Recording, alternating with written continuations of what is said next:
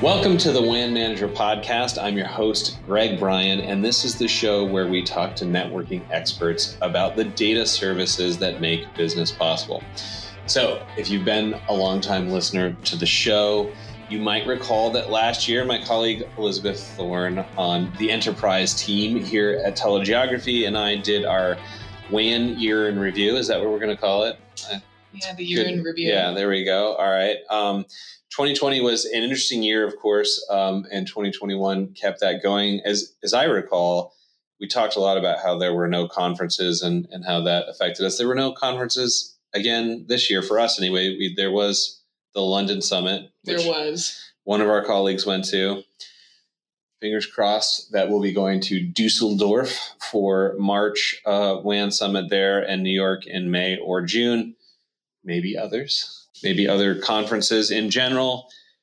We'll see. Fingers crossed. Certainly would make both of our lives a lot easier. So, but that said, we still got a lot done this year. There's plenty to cover in the WAN space, and we wanted to do a kind of whirlwind tour because Lizzie came up with an excellent list for this, and my first comment was, there's a lot to cover. So, there is. Last year, I don't think we got to everything on our list either. We did not. Yeah, that may, again, if you see this on video, and we'll have little video clips, we don't release the full show in video, we are together in the office in downtown DC.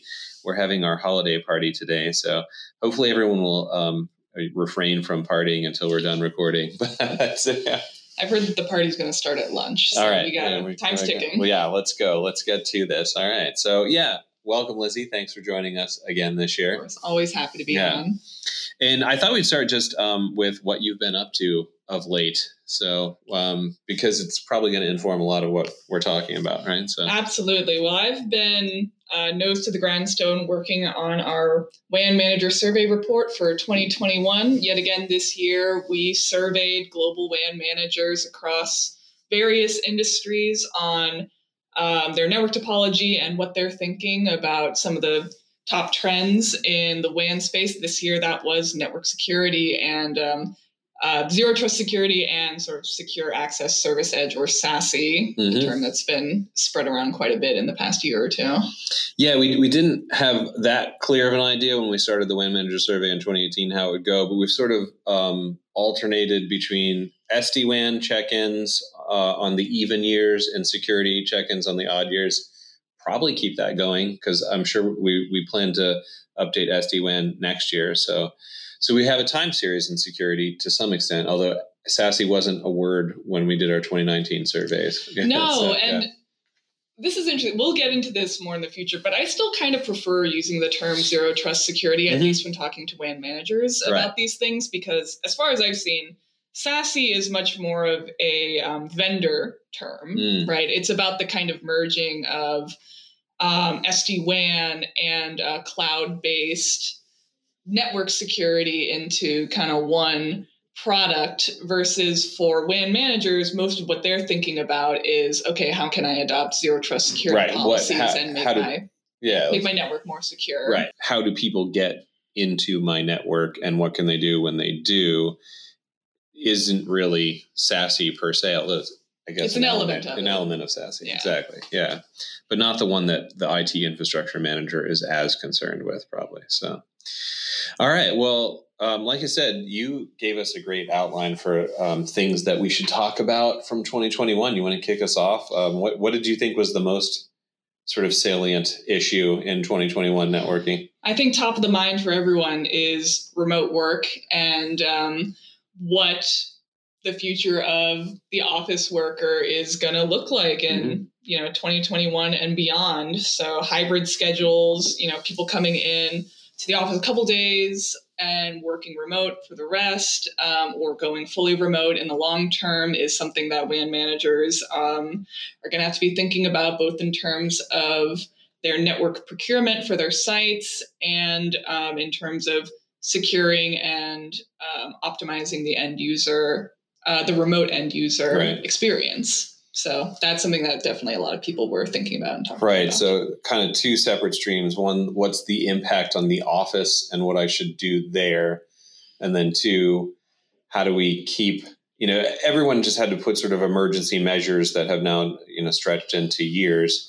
And so it's becoming clear that, that those emergency measures become permanent solutions, right? And they probably weren't done optimally for most people, right? So exactly. Yeah. Exactly. In fact, I was just talking to someone earlier today about this impact of, if now that people are returning to the office, we are in our office. We've been coming in periodically now and then, but we'll almost certainly stick to a schedule that is very much like what most of the corporate knowledge worker world is looking like, of a few days at home, a couple of days in the office, something like that. But we're getting into that world where everyone uses things like this. We have a TV with a webcam on it. So we've been doing this at Telegeography for a long time, but it might be new for a lot of organizations to not, forego picking up the handset and instead be using these UCaaS tools that are much more bandwidth hungry. Mm-hmm. It's still the case that the typical MPLS size is like around 20 megs or so. Yeah, or less. Yeah, right. In fact, we probably will talk about that bandwidths are skewing lower for MPLS than they had been, and higher for internet, which is part of this problem, right? That it probably doesn't make a whole lot of sense to run your Teams or Zoom meeting over your MPLS circuit, right? Right. That's kind of an interesting phenomenon to watch. I think when this very first started, we were kind of looking at it like, oh, well, maybe this means in the future, bandwidth, like WAN managers will be able to decrease the amount of bandwidth they're provisioning for offices if there's going to be less people in. But actually, it seems like kind of the opposite is happening, because so many companies have adopted Zoom, like you said, and other UCaaS tools. When they do return to the office, they're actually probably going to be using even more bandwidth than they had in the past. Right. But probably not MPLS, which I assume we'll talk about too. Yeah, we will later. So, yeah. Well, that's the other thing is that, the sort of leap into working remote and everything going over the internet for a lot of people, residential internet, was kind of a proof of concept of you can run video conferencing just over broadband or, other internet services, and it'll work 90% of the time, which is good enough. Yeah. And people are, I think there's just a cultural change of people are fine with good enough, or, Yeah, exactly. Change of expectations. Yeah, exactly. Now, the other thing that you had listed here, which I think is really worth talking about, I'm thinking about this a lot because I'm working on our market sizing model that tries to understand the dollar value of the WAN market globally. And so you have to figure out how many offices are there in the world. Yeah. And it's, historically unusual to have a decrease in the number of offices. If you look up people with assumptions from real estate economics and stuff like that, no one knows quite what to do. We have personally talked to some WAN managers who said they have heard from their bosses that they might be shutting offices down. I looked at some outside research from, various research firms like McKinsey and PwC that said definitely some managers are thinking about shutting down offices. So the WAN IT infrastructure teams might have fewer places to connect. Yet at the same time, then your endpoints are also multiplied greatly because every office you shut down, has. And I think something also even maybe slightly different than that, which is that there might be a general decentralization toward smaller offices in more, sort of, tier 2 or 3 cities that you didn't see before, which if that is a result of this all, just because a lot of people have been moving away from the sort of, now that they are untethered from a particular job market, they've been moving to, in the U.S., non-coastal locations and stuff like that, right? I'm sure similar trends everywhere else. And that's going to have an effect of some additional challenges for the IT infrastructure teams. If your management is looking for cheaper real estate, either in the exurbs or maybe even in a tier 3 city or something, then all of a sudden you're not necessarily dealing with the same set of providers that you're used to, or having to change your strategy there. We all know that broadband and DIA especially are kind of difficult to procure in some less served markets. So. Right, especially if you're coupling this with an SD-WAN deployment or general hybrid networking, you're going to have to start really looking at the internet diversity in some of these places. Right, which I think if we get to it, we'll talk about 5G later too, so that'll be fun. Yeah. I do think this is one of those things where it's not necessarily going to sneak up on people because real estate is a pretty slow-moving beast, and many places are locked into like 10-year leases. Right. That's more like the average time span for these sorts of things. So this is definitely going to be something we see play out over time. But I think for many companies, the intention is there. Right. Yeah. And I mean, same in that workspace that, especially if you're still in an MPLS kind of contract, it's probably 3 or 5 years. So it's not like you could immediately turn down your MPLS. But ultimately, I still think we've seen some movement there. So we'll talk about that. Now, you mentioned SD-WAN. So let's move to there. We didn't check in on SD-WAN this year. That was in our 2020. But we have reason to believe that SD-WAN is probably in about the majority of the market now, right? So yeah, in 2020, we found that just over 40% of our respondents had installed SD-WAN on their networks, which was like a pretty sizable increase from 2018, where it was like maybe more closer to 18%. Yeah, 18%. So that was a pretty sizable increase. And additionally, many more people, the majority of our respondents were sort of in the pipeline for installing. So we can imagine that, in the past year, many of them have completed or, at least partially completed their SD-WAN installments. Yeah, for sure. I think that it's probably safe to say that at least among the type of enterprises that we talk to, that caveat, right? 'Cause people who don't pay attention to surveys and conferences and whatnot may be behind, but there's probably something like a majority of the market that has adopted SD-WAN. What about how they're getting SD-WAN? So it changes from the DIY model, which was like very, very common, definitely a strong plurality when we first looked into it. Has that shifted? Are they going more for the full kind of service stack from a carrier or an MSP or something? Yeah, there definitely has been a shift there, both on the enterprise side and in terms of what the vendors are offering. Many of the first adopters of SD-WAN were doing it, straight with the SD-WAN vendor themselves. And there were two reasons for that. One was because a lot of these first adopters had... That's all there was. This is all there was. Yeah. If they tried to go to their carrier, the carrier didn't really know what they were talking about or didn't have those sorts of relationships established yet. And also some of these first adopters were more likely to have a sizable WAN team who could manage an SD-WAN deployment on their own and do all of that design and deployment, versus now, in 2017, when we started covering the SD-WAN market, there were only 11 managed SD-WAN service offerings. And in 2021, we've seen 80 managed SD-WAN providers. So that's a pretty huge maturation in the market. Yeah, like all the carriers have gotten in on it. The SIs, the sort of business outsourcing IT groups of the world have gotten in. Some, even kind of small providers that are really sort of focused on maybe the mid-market and getting them SD-WAN and stuff like that. Yeah, exactly. So what that means is it's more options for enterprises who maybe don't have the in-house capability to go DIY and manage and deploy everything themselves, now have that option available to them. So I think we'll see an even greater expansion of SD-WAN into the general enterprise and mid-market as a result of this.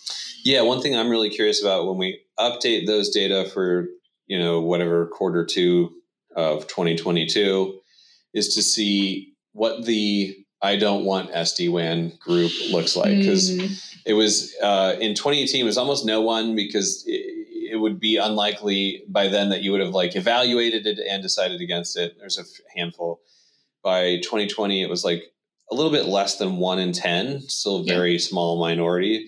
So it'd be interesting to see if there's any, and we've talked to some, we've had some interviews with someone who said, yeah, I looked at SD-WAN, it's not for us.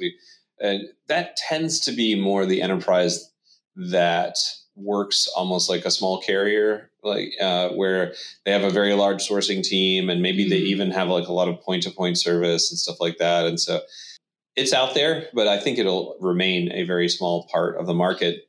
so. Well, so there's that that contingent of people where like they're so large that, they might not even want to be running broadband necessarily. But then you also have kind of the exact opposite of that, right. which is internet is good enough. Where they're like, maybe we just can run everything over the internet with some cloud-based security protocols and, essentially adopt the approach that many small and medium-sized businesses have been using for a while now, like telegeography. Yeah, we don't have a WAN. We do everything Google over Suite, and you have your security. But yeah, exactly. So you don't really have a WAN, and that I think that may work for a particular type of vertical, maybe kind of in the technology area of some kinds of technology companies, but probably never going to be a good solution for most of the kind of like global 5,000 enterprises that we look at, but they'll be out there, I'm sure. So on that, with the internet only WAN, I think internet only without SD-WAN is going to be a very small minority. Even still, internet only with SD-WAN is still not that huge of a group, but we've definitely seen the decline of MPLS in real data. Tell us about that. And this one surprised me even at like, because we've been telling the story for a long time. It's always nice to see the curve that you've drawn out in your forecast kind of match what the reality becomes. So in our most recent 2021 network survey data from the WAN Manager Survey, we see MPLS for the first time went below 50% of average sites in the respondent network. It was 46% of respondent sites. And then DIA is catching up. It's at 44% of respondent sites. That is a huge change from just 4 years ago, where MPLS was at a strong majority of sites, like 80%. Yeah. And then DIA was like maybe 20%. So we're definitely seeing that convergence happening in real time. Yeah, and this is, of course, an average. There's some out there with 100% of MPLS and some with zero MPLS. But it kind of gives credence to that model that is one of our hypotheticals that I'll be writing about early next year, of like the sort of tiered networks. Okay, I'm keeping MPLS at my core important sites, headquarters, large branch offices, but alongside a DIA maybe as the other active connection, whereas before I might have had two MPLS ports, exactly. We see it also reflected when we ask people about, their MPLS backups for those who still have MPLS. 4 years ago, it was most common to have an active, MPLS setup with, having active passive MPLS being the next most common. Right. And now the most common backup solution is to have alternative connectivity services. Like you might have MPLS as your active line, but then you would have DIA or broadband or even mobile as your secondary line, giving you that redundancy. And that can potentially allow people to, kind of drastically cut their MPLS spend while still maintaining MPLS at the sites that they need them. Yeah, I end up saying this to a lot of our benchmarking customers, whether we're talking from really either side of that market, the carrier side or the enterprise side, which is that, sort of the thing that surprises people is that if you can get rid of those MPLS backups, an MPLS backup always has to have its own local access line, fully redundant. That's a pain for the carrier to source, or it's expensive for the enterprise to pay for that pass-through cost.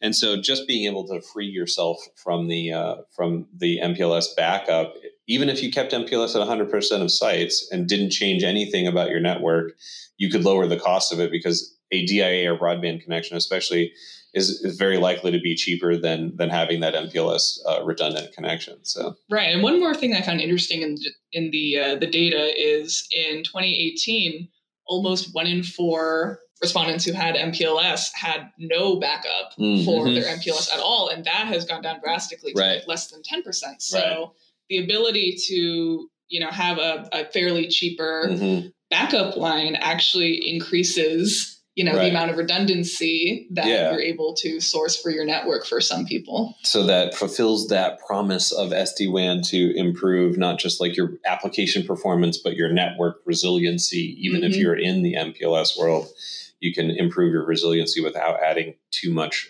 additional cost. We'll see the network stuff. I mentioned that we alternate SD-WAN and security, the network stuff we cover every year. So we should be able to get a picture next year if DIA overtakes MPLS as the most common WAN product. I'm pulling for it. We'll see. I don't have a horse in that race, but it really is interesting to see that, especially a few years ago, a lot of people were kind of making the argument of like, oh, MPLS is dead. We sort of took the sort of middle of the road approach of like, oh, it's going to decline. It's not going to disappear. And that seems to be what's happening, right? That so people still have a use for MPLS and might for a very long time. Although, if I recall correctly, in a lot of the interviews we did in conjunction with the survey, we heard more than one person say, we still have MPLS because I couldn't sell my bosses on getting rid of it. But after a couple of years of running SD-WAN and having everything go smoothly, we might jettison MPLS. Is that a sentiment that you think we've heard fairly often? Absolutely. Yeah. I think some people are pleasantly surprised at how well DIA can work, right. Especially with load balancing. If you have two different lines going where they're both, like, neither one is particularly prioritized, you might actually see traffic naturally moving over to the DIA connection. Though I will say, in terms of reasons that you might keep MPLS around on your network, we've heard a variety of things. Some people need it for their telephony. They still have hard phones in their offices. Some might need it for certain regions like China. Right. We talked to some people where they might have plans to have a full, SD-WAN with internet network across the globe, but then the one exception is China. So. And there's a couple of the difficult markets, but yeah, as a matter of fact, in my hypothetical scenarios that I'll be writing about next year early, I never got rid of the MPLS in China and a couple of other hard markets. Well, China is its own thing, but there's also, if you have sites in, say, Africa, for example, a local ISP in Africa might be really problematic for various reasons. I don't know if on your list we have to talk about the middle mile. Yeah, we do. So we might hit that a little bit more there. But, if you have a local ISP that operates in a single or a couple of markets, say, in the developing world, that traffic might have a bunch of different hops and peering arrangements and everything between that and the first mile, right? Because your cloud service provider might not be super close to some of those more. So I think we'll see MPLS stick around in some of those more difficult markets because there's someone that's responsible for that traffic there, So, and in the U.S., you know what I mean? There are difficult places in the U.S. in that sense as well. Or you just have, industries that can't give up on that kind of classic carrier grade SLA and, class of service needs for certain kinds of applications that haven't exactly been fully cloudified for the public internet. And right. We talked to one person in an interview where they were planning on going full DIA in their network, and then they work with the government, and the government released new regulations, so then they had to kind of roll that back. Yeah, exactly. So there's going to be a lot of, you can sort of view these things too much through the lens of the network architect in terms of what would just make sense from a technological perspective doesn't always make sense on the ground with the market realities or regulatory realities such as they are. So. Yeah, well, on that, compliance and reporting and whatnot ends up under the security team a lot. We asked a bunch of questions about security this year, again, kind of squashing together some of our time series questions about zero trust with SASE elements. What did we find out? Because I'll be honest, I haven't read this yet, so I'm going to have to really rely on you. So. Oh, yeah. No. Well, so the biggest thing we probably found is just that there's zero trust security, which if listeners aren't necessarily familiar, basically means, never trust, always verify in your network, rather than having, your kind of castle and moat where users use their password or credentials to get in, and then they kind of have access to many things horizontally across the network, like the managed access, like a user. You're not once you break through the wall, you're into the network, but this is still like every application is managed, which is a big task to change over from those. It is, and there's lots of different things that fall under that umbrella. It's not necessarily like a single product. It's it's more of a security philosophy. But given that, we found that zero trust security principles and just kind of awareness of those principles is much more prevalent among our enterprise respondents. We first asked about this in 2019, and at that time, it was like only 9% of respondents had implemented some sort of zero trust security in their network, and that has risen to just over 1/3 of respondents. Yeah. Of course, again, that can mean so many different things. Right, because we're just saying if you've implemented maybe one or two elements of zero trust or SASE, then you would answer that. So among that third who have, it's probably very few who have a kind of full SASE stack totally exactly, implemented, right? Yeah. So, like when we really drilled into what features they had actually implemented, the two most common by far were multi-factor authentication and single sign-on. Right. And then when you ask people, okay, well, how did you do that? A lot of it was literally like, oh, well, we use like Office 365 and we use the login through that. We use Active Directory. Duo or something. A lot of it came from using the services that were already available through the incumbent technology. I mean, that's really interesting, right? Yeah. I mean, it was the same thing with UCAS developing for the enterprise. I remember going to a conference many years ago, like let's say 5 years ago, and here's Skype for Business and Cisco Jabber, and it's like, these are the consumer tools I've been using for 10 years, right? Exactly. That are born on the internet, that work on the internet, which is part of driving all of this, sort of movement away from MPLS or whatever. But it takes a long time for the technologies that we're all familiar with as just individual users to get to that enterprise grade or whatever. But you're indicating something that's, I think, really worth highlighting there, which is that I have an element of ZTS or SASE implemented, but it's just through my cloud providers anyway, right? I thought it was really interesting because so much of what we see driving people towards SD-WAN and the internet and everything, it's literally using Office 365 or other enterprise cloud tools. And to see that kind of replicated as well in the zero trust security space, I just found so interesting. Mm-hmm. And then on the flip side of that, like I said, there's lots of different things that fall inside of zero trust security, and some of them are way more bespoke. You could say you actually have to do it yourself. Right. And the biggest one of that is probably network segmentation, which is, looking at the different data lakes and silos in your network and determining, who can access what and making sure that, some confidential data is not sitting in the same place as something else that other people are accessing, where they shouldn't be accessing the confidential stuff, or all these different things. And that had one of the lowest implementations. And when I asked people who, said that they had this on their network or they'd attempted it, how did that go? Right.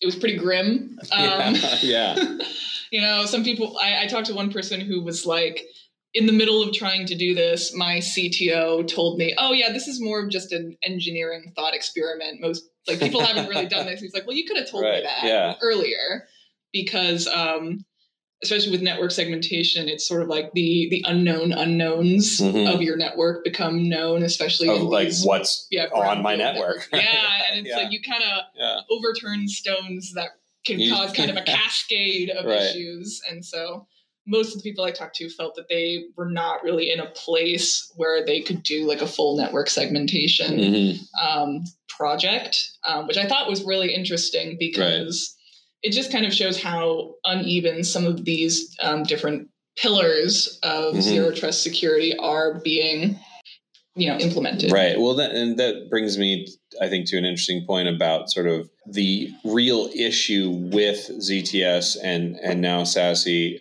I think has been an HR issue, and this is not unique to 2021 by any means. It's kind of been discussed for a while, but I think it's really coming to a head in terms of like the IT team realizing they need to implement some of these things, but that there's a complication that they first must overcome, which is that security might sit under general IT security rather than under the IT infrastructure team, or worse than that, it might sit under the general security sort of silo of the company that is the same, sort of folks managing the people who scan your badge in the lobby and stuff like that, right? So I think bringing all of that together under something that makes sense to the IT infrastructure team is the real challenge, right? So, yeah, and you mentioned IoT. This is another pain point that various people brought up, which is that as smart devices are becoming more prevalent in workplaces,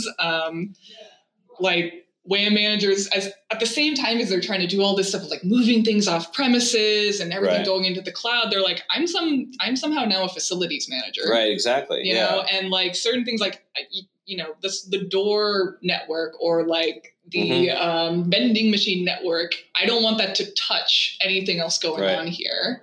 So that like further complicates the network. Yeah, the concept that we've talked about before, like the shadow IT, right? In the cloudification, the digital transformation, it was often people would adopt some kind of cloud service without checking with network team at all. But now it's like they might even install IoT devices without checking, as long as you can get it on the Wi-Fi or whatever, right? Then, exactly. Yeah, and so that I think again it becomes kind of the WAN or IT infrastructure manager is not merely a technologist, but is really kind of a manager of people of HR kind of issues, right? So. Yeah, and before we move on from this topic, I'm not sure how carefully we need to talk about this, but in terms of SASE, right? What's out there? What is SASE? What is SASE not? I talk to people about this because it's a capacious term, if you will. Indeed. Because honestly, through my conversation with people, really the conclusion I came to is that at the moment, SASE is a vendor term and not necessarily an enterprise term, right? And it's much more like, we even saw this, many companies that previously had been SD-WAN vendors have rebranded to SASE vendors. And it's sort of like, well, what does this really mean? Right. Well, just like SD-WAN washing, where if I was in, say, WAN op in 2016, then all of a sudden I became SD-WAN or whatever, right? So, yeah. And not to say that there's not genuine changes in the technology going on there, but, there is a definite response to some marketing and hype here for sure, Yeah. And one thing I'll be curious to see in this, kind of growing market is one of the things about SASE from the vendor perspective really seems to be like wanting buy-in to be the one-stop shop, not just for SD-WAN and network management, but also for the network security management. And I didn't necessarily hear from anyone of the large enterprises that we talked to who were interested in necessarily biting on that. A lot of them maintain independent relationships with their network vendors and prefer to be able to evaluate them and drop and replace as they see fit, so that they can always keep the best of breed vendor. So I'm curious to see if, this sort of like one-stop shop thing gets adopted by them, or if it's perhaps more aimed at the later adopters. Not even the later adopters, but sort of like the mid-size market.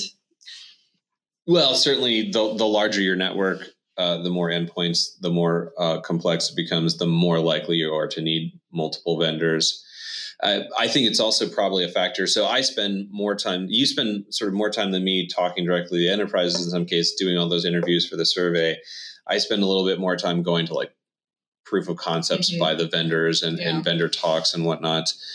And it was my impression that they are trying really hard to come to market with a sort of full SASE stack and define that, but they haven't yet, right? And so that, if we see enterprises saying, okay, well, I'm not going to a single provider for this, it might be in part because it doesn't exist yet, right? You know what I mean?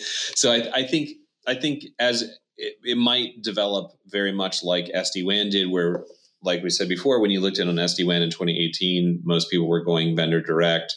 Their carriers didn't have an SD-WAN offering yet.